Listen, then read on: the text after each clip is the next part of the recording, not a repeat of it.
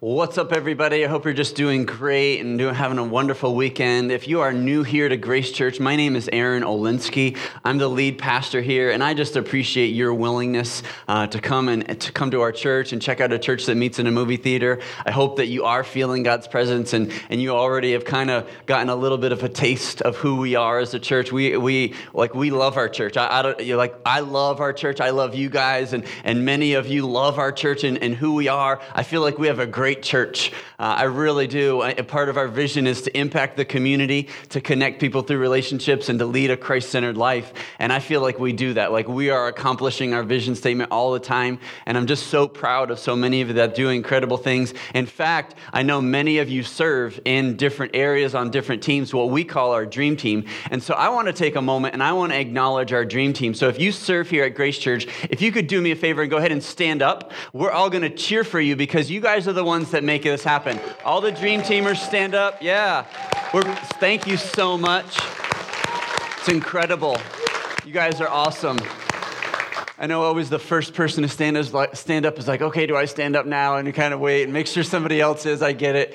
But if you see all those people that are standing up, and so we are so proud of our dream team. And if you are there and you kind of see them and you want to get involved, right? You want to be on a team. We have some spots. We have several teams that could really use some help. And so if you want to get plugged into the life of the church and get connected in a great way, I would encourage you to join up on one of those teams. You can stop by the Connection Center and sign up. Like, we would love for you to do that. And we're not just going to throw you to the wolves. Like, we're not just going to send you to anywhere. We want to have you serve in a place where you're equipped, where it's something that you're good at. We want you to do that. For example, if you're not good with kids, we're not going to put you in kids ministry. Like, I don't want you teaching my 10-year-old son. I don't want you there. Like, I want you to be where you need to be, where you're good. But if you are good with kids, that's the gifting that God has given you, right? And so we want to put that into practice. And it just amazes me, with our church and who we are. I mean, we're involved in the community. We're serving other people. We're going to other countries. This is a church where Jesus' name is glorified. He's the head of our church, and it just is wonderful. And so I just want to encourage you. Maybe there's somebody that you know in your life that you could bring along with you. Maybe it's next Sunday. You encounter them this week. You bring them with you and just say, hey, you can come with me. You can sit next to me. Because many of us are aware the first time you go to a church, you feel a little bit uncomfortable. Am I going to know anybody? What's it going to be like? How am I going to dress? And so I just want to encourage you. We can be that, and we can bring people with us. And so this is just an incredible time in our church. This is week 2 of a powerful series that we're in called What Would Jesus Undo? And I want to share with you a story as I get started in my message. Several years ago, gosh, I lived in Jacksonville from 2004 to 2009. So it was while I was living in Jacksonville, I had this great opportunity to go to a PGA event, a professional golfing event. I don't know if you're a golfer or not. Some people like golf. Some people don't. Some people enjoy it. But all of you are aware of golfing, right? We're fully aware. And so there's a tournament called the Players Championship. And it's hosted in Jacksonville, in Ponte Vedra, right there, every single year. An incredible course, incredible challenging course. All the big players go there. And so it was great for me to be able to be there because I got to go. I got to go to this event. I don't know if you go to games or shows or whatever it is. So I was really excited to go to the Players Championship. I had my ticket, getting all set, had my parking pass. And so I'm pulling in, right, with some buddies, and we park in our spot, and you kind of park in the grass type deal. And it's really neat. And so everybody's getting out. And so as you're going in, we're all aware of golf etiquette. Golf etiquette kind of has this, kind of understanding. And so as we're going into this event, I notice a sign, and it says no cell phones. And that's one of the things, in this day and age, and even several years ago, cell phones are a big thing. It's a big part of our life. And so this PGA thing said no cell phones, and I was, I had my phone with me, and I'm going in. I'm like, oh, man, I see that sign. But we have seen those signs before. They're in different places. And I had my phone. I'm like, do I really want to walk back, to the car and put it in there?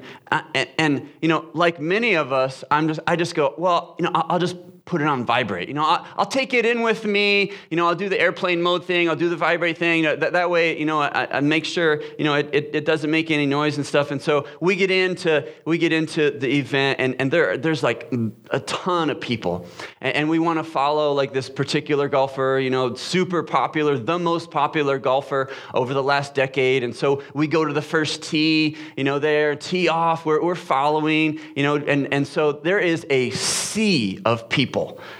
Just a ridiculous number of people. You're standing there looking, and we get to about the fourth hole, and we're following, this golfer in this group, and then, it kind of gets to the point, just part of golfing etiquette when, how they have these little signs that raise them up. I think I have a picture of it where it says, quiet, please. They're just like, hey, quiet, please. And that's part of golfing etiquette, right? And we understand that, and it has to be quiet. So there's all these people and this golfer, and then all of a sudden,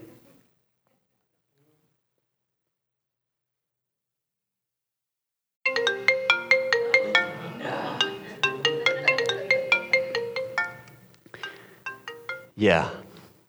So I'm standing there, and all these people, and that noise goes off. And everybody starts looking around, and I'm looking around. I'm looking around, I'm like, what in the world? What's the deal? What? And this sea of people, and Tiger Woods' head snaps and looks in the direction of the sound. And all of a sudden, I notice that people are starting to move away from me.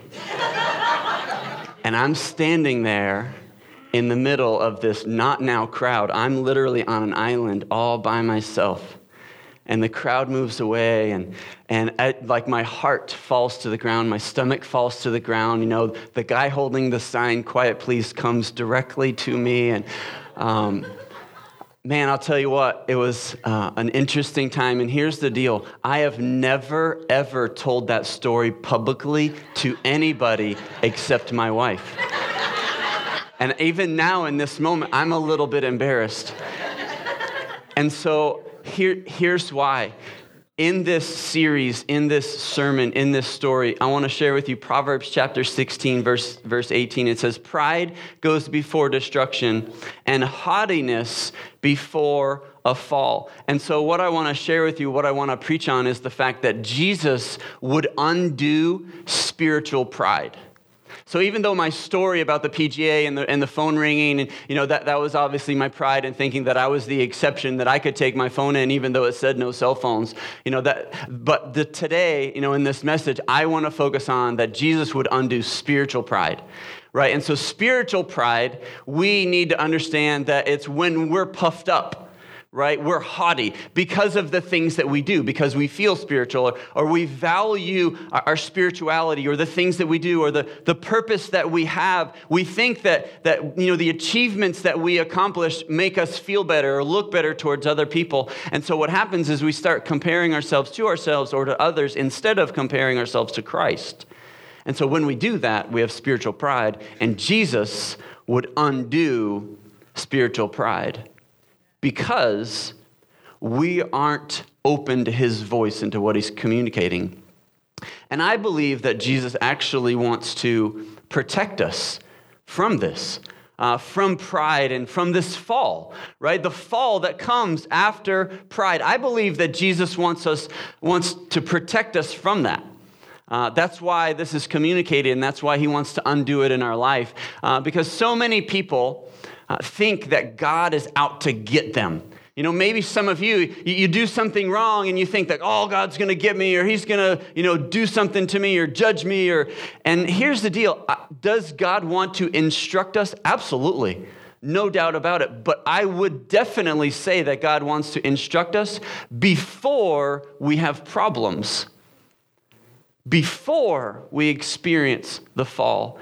And so I've heard, people say, and I know one of the things I appreciate in the friendships and the relationships that I have is that as a friend, that we can tell each other the truth, like with grace, but we need to answer questions that we give to each other with truth and grace. For example, do I have anything in my teeth, right? If I do, and we ate Italian for lunch, you're like, yeah, you got that little piece of oregano, right there between you. Like you say yes. You don't let let your friend go through the rest of the workday, with that big piece of oregano, do you like my singing, Mom? And unfortunately, moms lie. Like, moms say, yes, I love your singing. It's so beautiful. But here's the deal. Like, you can't lie to people, right? Especially about their singing, because it could hurt them later. Like when they show up in the line for American Idol but my mom told me, that I could sing. So we've got to communicate truth with grace, when we're answering questions. And here's the deal. The reason I share that is because in Luke chapter 18, if you want to open up your Bibles or your Bible app, here's the deal. I'm going to get to the verse in just a moment. But Jesus was giving it straight. Okay? Jesus was, he was giving the truth, like direct. And if you can't handle it, it's like you got to move out of the way a little bit. So in this passage of Scripture that I'm going to get to in just a moment, there's two characters that I want you to recognize, right? And so the first is a man who's a Pharisee. And so a Pharisee was the title.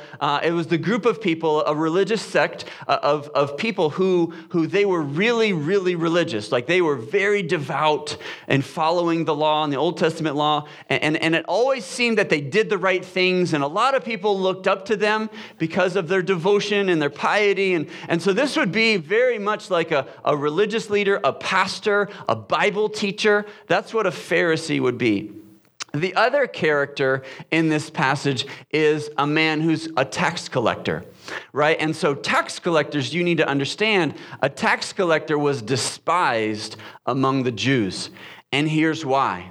Not only were they collecting taxes, and I have not yet met a person who loves to pay taxes, but they're collecting taxes. So the tax collector was a Jewish person who was put in that position of authority by the Roman government because the Roman Empire was ruling over Israel at this time. So the Romans put the Jew in authority as the tax collector. So the other Jews hated that person because it was as if they were in favor of the Roman Empire. Then on top of that, that tax collector would often overcharge on taxes so they themselves could benefit personally. So they were usually really rich. So they would get personal gain from their fellow Jews and Israelites. It's kind of like a politician lining their own pockets, right? It's kind of like a drug dealer who sells drugs in their own neighborhood to their neighbors, right? And so Jesus is speaking very directly to this group of people, to the audience, about good versus evil. And he uses these two characters. So let's take a look at Luke chapter 18, starting in verse 9. Then Jesus told this story to some who had great confidence in their own righteousness and scorned everyone else. 2 men went to the temple to pray. One was a Pharisee, and the other was a despised tax collector. It continues. The Pharisee stood by himself and prayed this prayer. I thank you, God, that I am not like those other people. Cheaters, sinners, adulterers. I'm certainly not like that tax collector. I fast twice a week, and I give you 1/10 of my income. And so there's some interesting things that this Pharisee says as Jesus is telling this story to a large group of people. And so the one thing that we've got to identify is that the Pharisee separated himself. He stood away from the other people because he was thinking to himself, I do things right. I do things better. I am better than those people. And so the thing that's interesting about Pharisees is they were extremely devout. No doubt about it. In fact, they would have to memorize the first 5 books of the Bible. And I'm not talking about just the name of the book, like Genesis, Exodus, Leviticus. I'm not talking about just the name. I'm talking about the entire book, the Torah. A Pharisee was required to memorize the entire thing, every scripture. And they often made a lot of right choices, right? Following after God. And they knew God's word. But instead of seeing that as a gift unto God and being obedient and having a heart for him, they saw themselves as a gift to God. And that's interesting when we begin to change that a little bit. And we've really got to be careful in our lives that we don't develop this same type of attitude, because it's easy for us to point at Scripture and the Pharisee and say, yep, see, like even those people, they think they're better, or it's easy for us to identify that characteristic in other people around us, or for us in our life to think that we're doing God a favor, right, by what we do and the decisions that we make. Oh, I'm at Grace Church this morning. Like, I showed up. Like, I'm going to put it on Facebook, checked in at Grace Church. Like, look at me. See what I did? Or I gave in the offering as the offering bucket went by. Did you notice? Like, did you see that? So God, you're welcome. You're welcome, God. Like, I showed up and I'm here and I'm serving. And so what that is that's spiritual pride that comes in our lives. And so when we experience that, what happens is there's some symptoms of that. So one of those is definitely we begin to get a little bit self-sufficient, where we start telling God, I got this. God, I can do this. God, I don't know if I don't really need you in this situation. I really feel like I can handle it. I can handle what's going on. And so we begin to think self-sufficiently or act that way. And then also we could begin to have some self-value, where, right, we have some nice things in our life, and those things that we have, that we own, that we possess, that they make us feel better. They make us feel more prevalent. It could be our clothing. And yes, I do have a rockin' jacket on this morning. It could be our jewelry that we wear that we hope people will notice. It could be our boat that we ride in or that we park in our driveway. It could be our camper. It could be a number of different things that we feel like give us value. Or it could just be self-exaltation, where we're trying to promote ourselves, where it's like, hey, look at me. Look at what I did. You need to notice. You need to recognize these things. And so spiritual pride always begins on the inside. It begins on the inside of who we are, and it works its way out eventually in one form or another. And the thing that's interesting about all this is our vertical relationship with God definitely and always affects the horizontal ones in our life. And what's interesting is our attitude that we have towards other people. So that's what we've got to recognize. That's what we've got to see and experience. And so sometimes we'll see this spiritual pride or some arrogance in other people. We'll notice it and we'll go, gosh, like, can you see them? Can you believe what they think about themselves? They're always talking about themselves. And we don't really want to be associated with people like that. I mean, if we're totally honest, we even kind of create some separation, and we say to ourselves, I'll never be like that. I'll never be that way. Except we find it beginning to come in our hearts and in our lives and in our attitudes towards other people, where maybe, just a few examples, maybe you kind of scoff at other people's clothing. Right? You have your clothing on and you feel good, you feel confident, and somebody else isn't wearing something quite as nice as you, and you notice and you're like, it's too bad for them, but man, look at me. Or maybe the vehicle that they drive, it's got a tail light, popped out, or it's got some dents and some scratches, but you're driving something that's new and nice and shiny, and or maybe it could be at work, where you're there and you're in a presentation and one of your colleagues, maybe even a person that you're competing against for a promotion, they mess up in a presentation, and you kind of sit back and you're like, yes, and you're kind of glad because they made a mistake, and so you're boosting yourself. And so we make fun of others, we tease other people because of their appearance or what they do or how they say, and we make ourselves feel better, right? To feel more confident in ourselves. Really, what we're doing is we're trying to make others appear worse. And so that's a form of pride. And so there's times, right? There's times when we have pride in our life, and we experience it.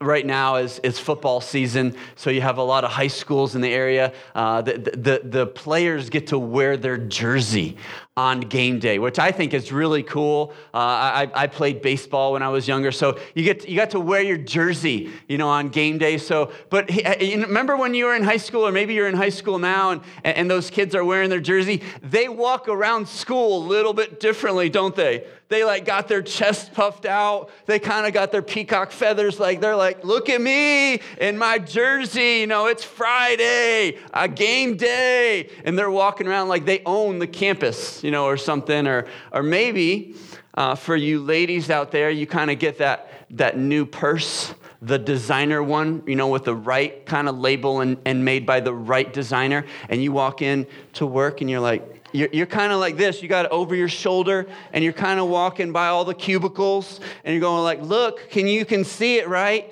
You can see it. And you kind of turn, you got to walk this way, but you're going like, can you see it? And you can put it on the other shoulder so they can see it. Or if it's your shoes, you kind of are like, see, you're kind of stepping differently so everybody can notice. Or guys, it could be your truck or the sports car. You make sure it rumbles a little bit at the stoplight. And so those are funny, and we get it, and we totally understand. And I do those things too, but here's what we've got to be careful of. That's kind of where it starts. That's the beginning. That's like the spark that lights the fire, because when we begin to do that, it can transfer over into our spiritual lives. It absolutely can. And it's easier to identify those flaws in others than it is in ourselves.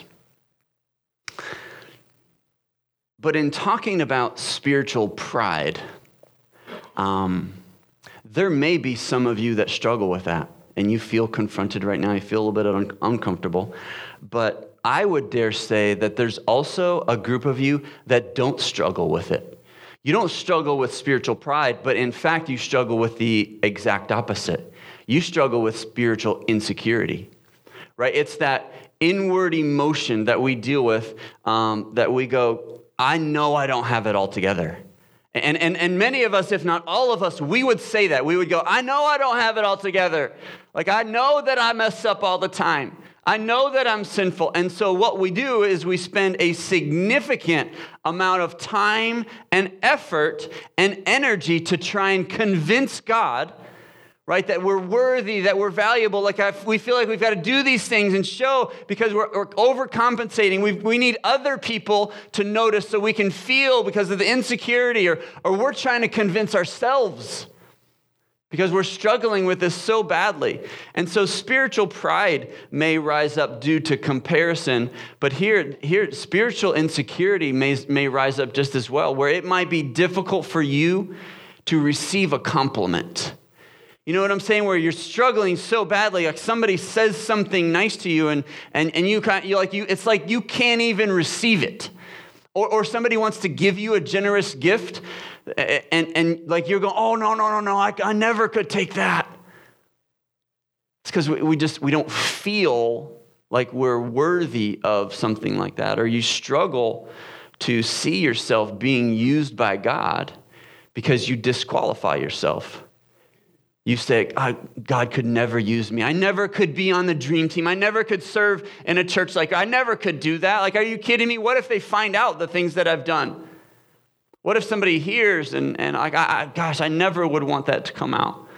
You don't feel capable because you don't know enough of the Bible, or you don't know the verses, and you don't want to appear like a hypocrite, like we talked about some last week.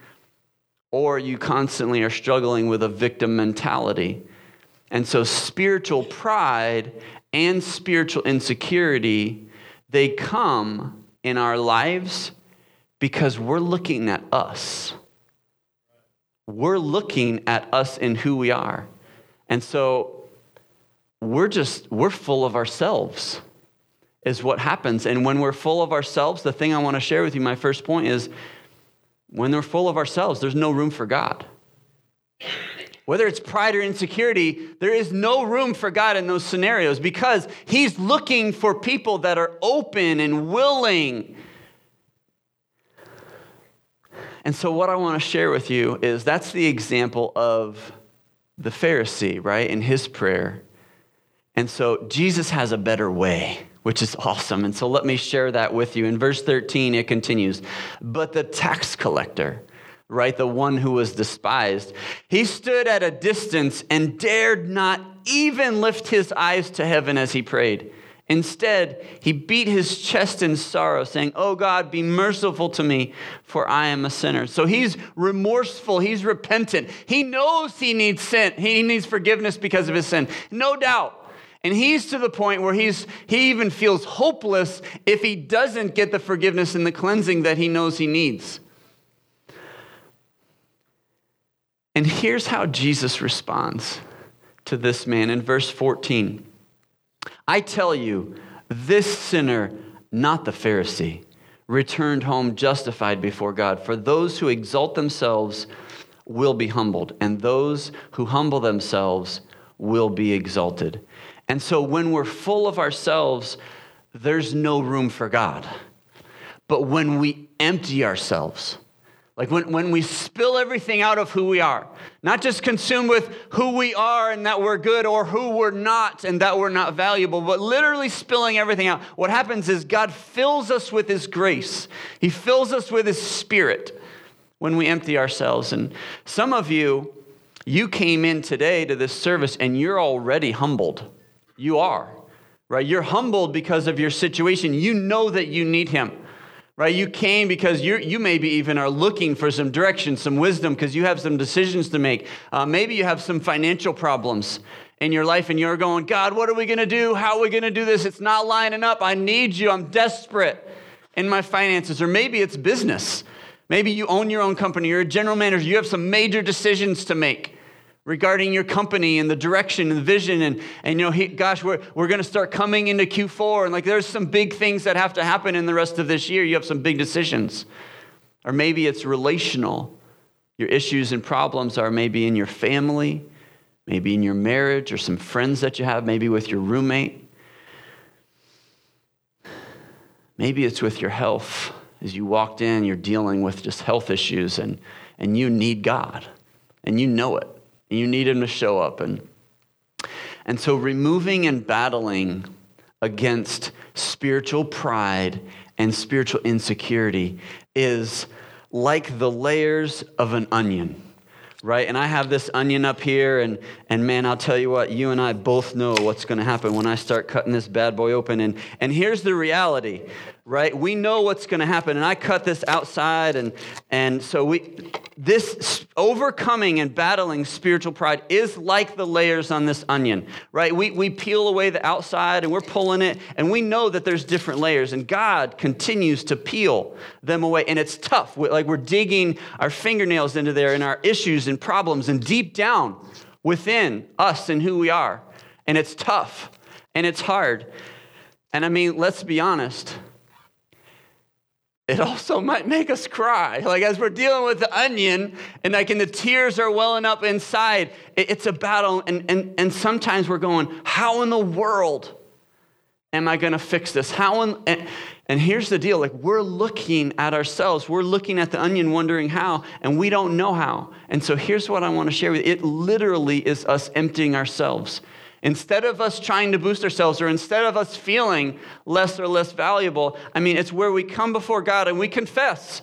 Just like the sinner in this example, the tax collector, he's like, God, I have done so many things wrong. There's nothing wrong with that. It's an aspect of humility, but we begin to, take these steps forward where we empty ourselves and start filling it up with him. And so we start serving.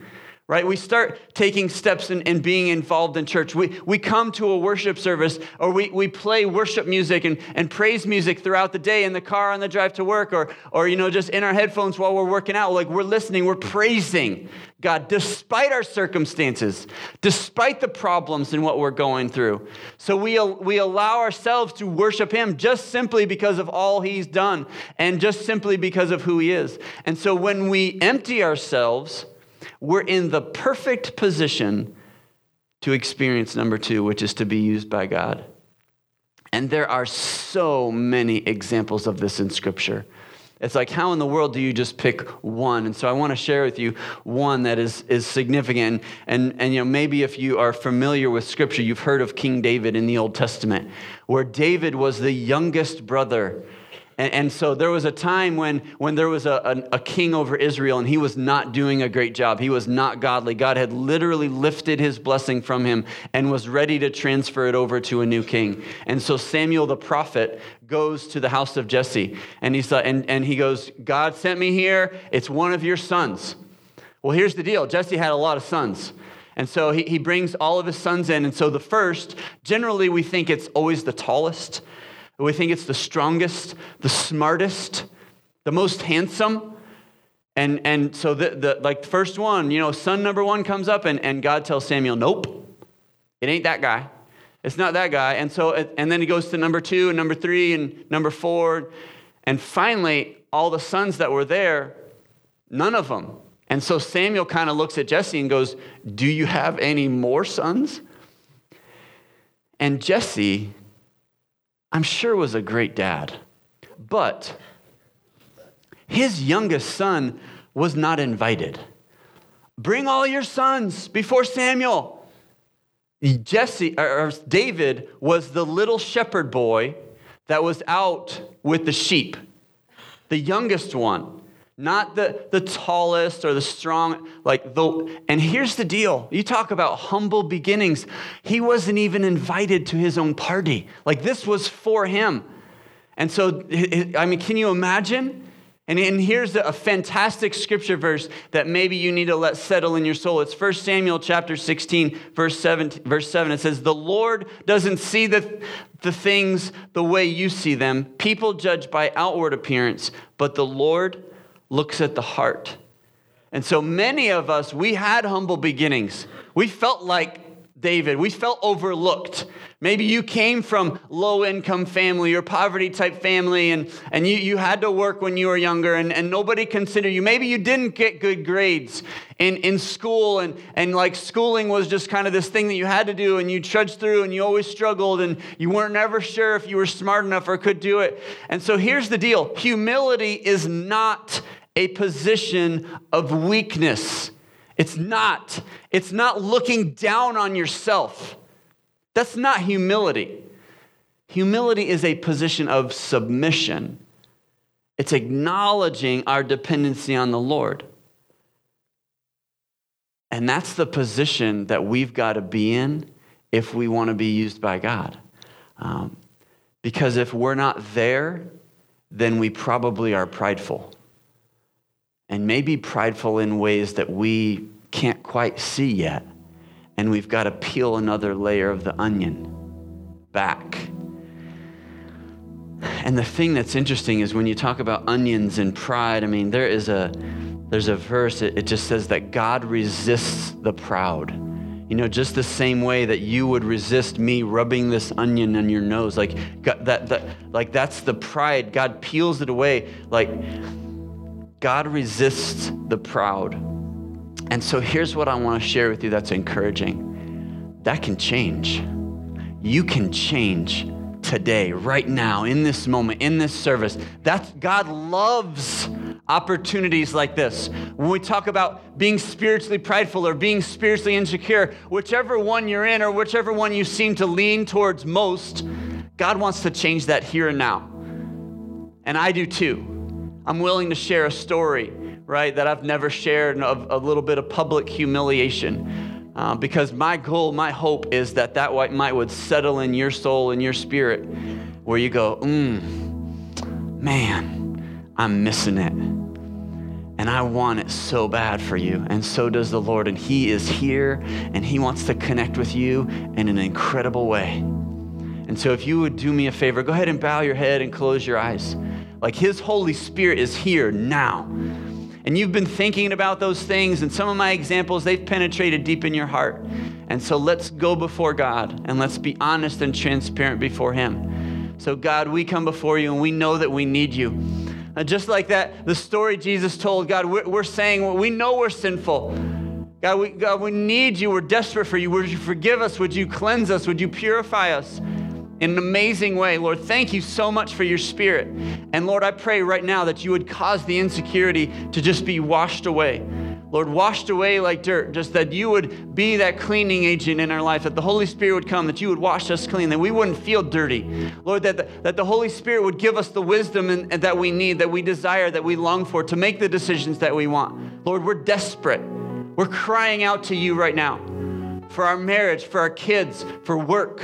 Lord, in Jesus' name, that you would communicate even now, like words of knowledge and understanding and direction as we look to you. Lord, for aspects of spiritual pride, where we're a little bit haughty, where we snicker a little bit, where we poke fun and tease, where we walk around a little bit differently. God, would you change our hearts? We don't want to be that way. Would you reveal and expose and do something supernatural in this moment here and now? God, we glorify you. You're amazing. And we love you with all of our heart. In Jesus' name.